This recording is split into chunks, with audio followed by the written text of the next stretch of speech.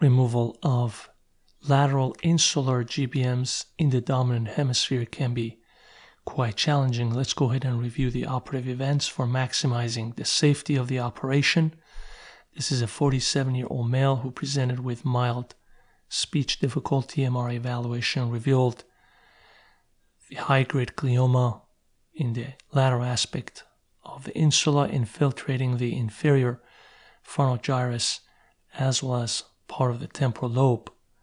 Obviously, the location of the MCA branches is quite critical for aggressive resection of this tumor, and a weak craniotomy was undertaken, so appropriate cortical corridors can be selected for accessing the tumor.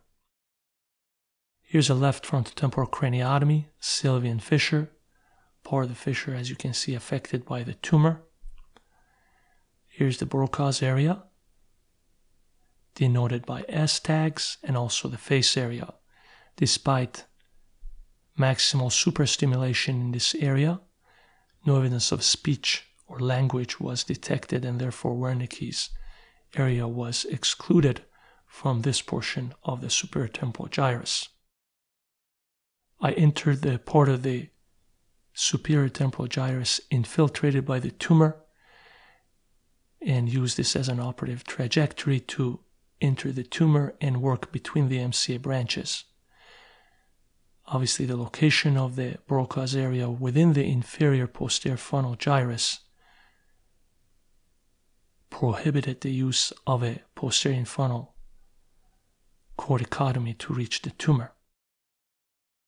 So I continued to remove the discolored tumor as aggressively as possible. Here you can see the discolored tumor. I undermine the inferior frontal gyrus to remove the tumor.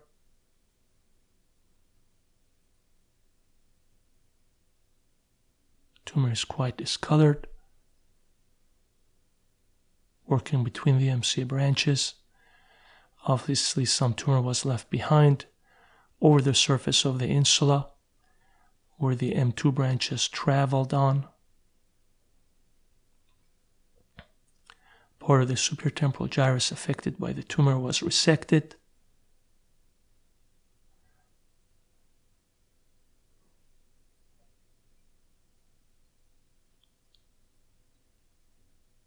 Papaverine-soaked gel foam pledges were used to bathe the vessels intermittently and relieve their vasospasm.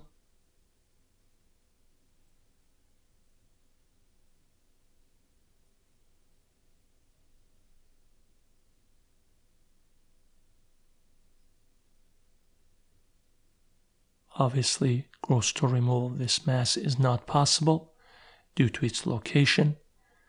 Patient's speech and language was continuously monitored during the resection.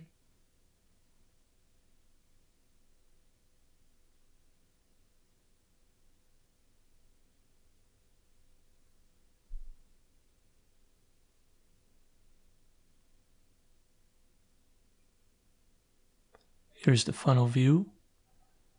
The undermining necessary to remove the edges of the tumor marked by the black suture. Postoperative MRI revealed reasonable resection of the mass. This is a 3-month MRI. The T2 scan appeared relatively clean, and the pattern of enhancement at this location was suspected to be consistent with scarring rather than recurrence of tumor. Obviously, some of the nodular enhancement more medially is consistent with residual tumor. This patient did suffer from speech difficulty after surgery, which was relatively mild to moderate. However, these deficits resolved within a month after surgery. Thank you.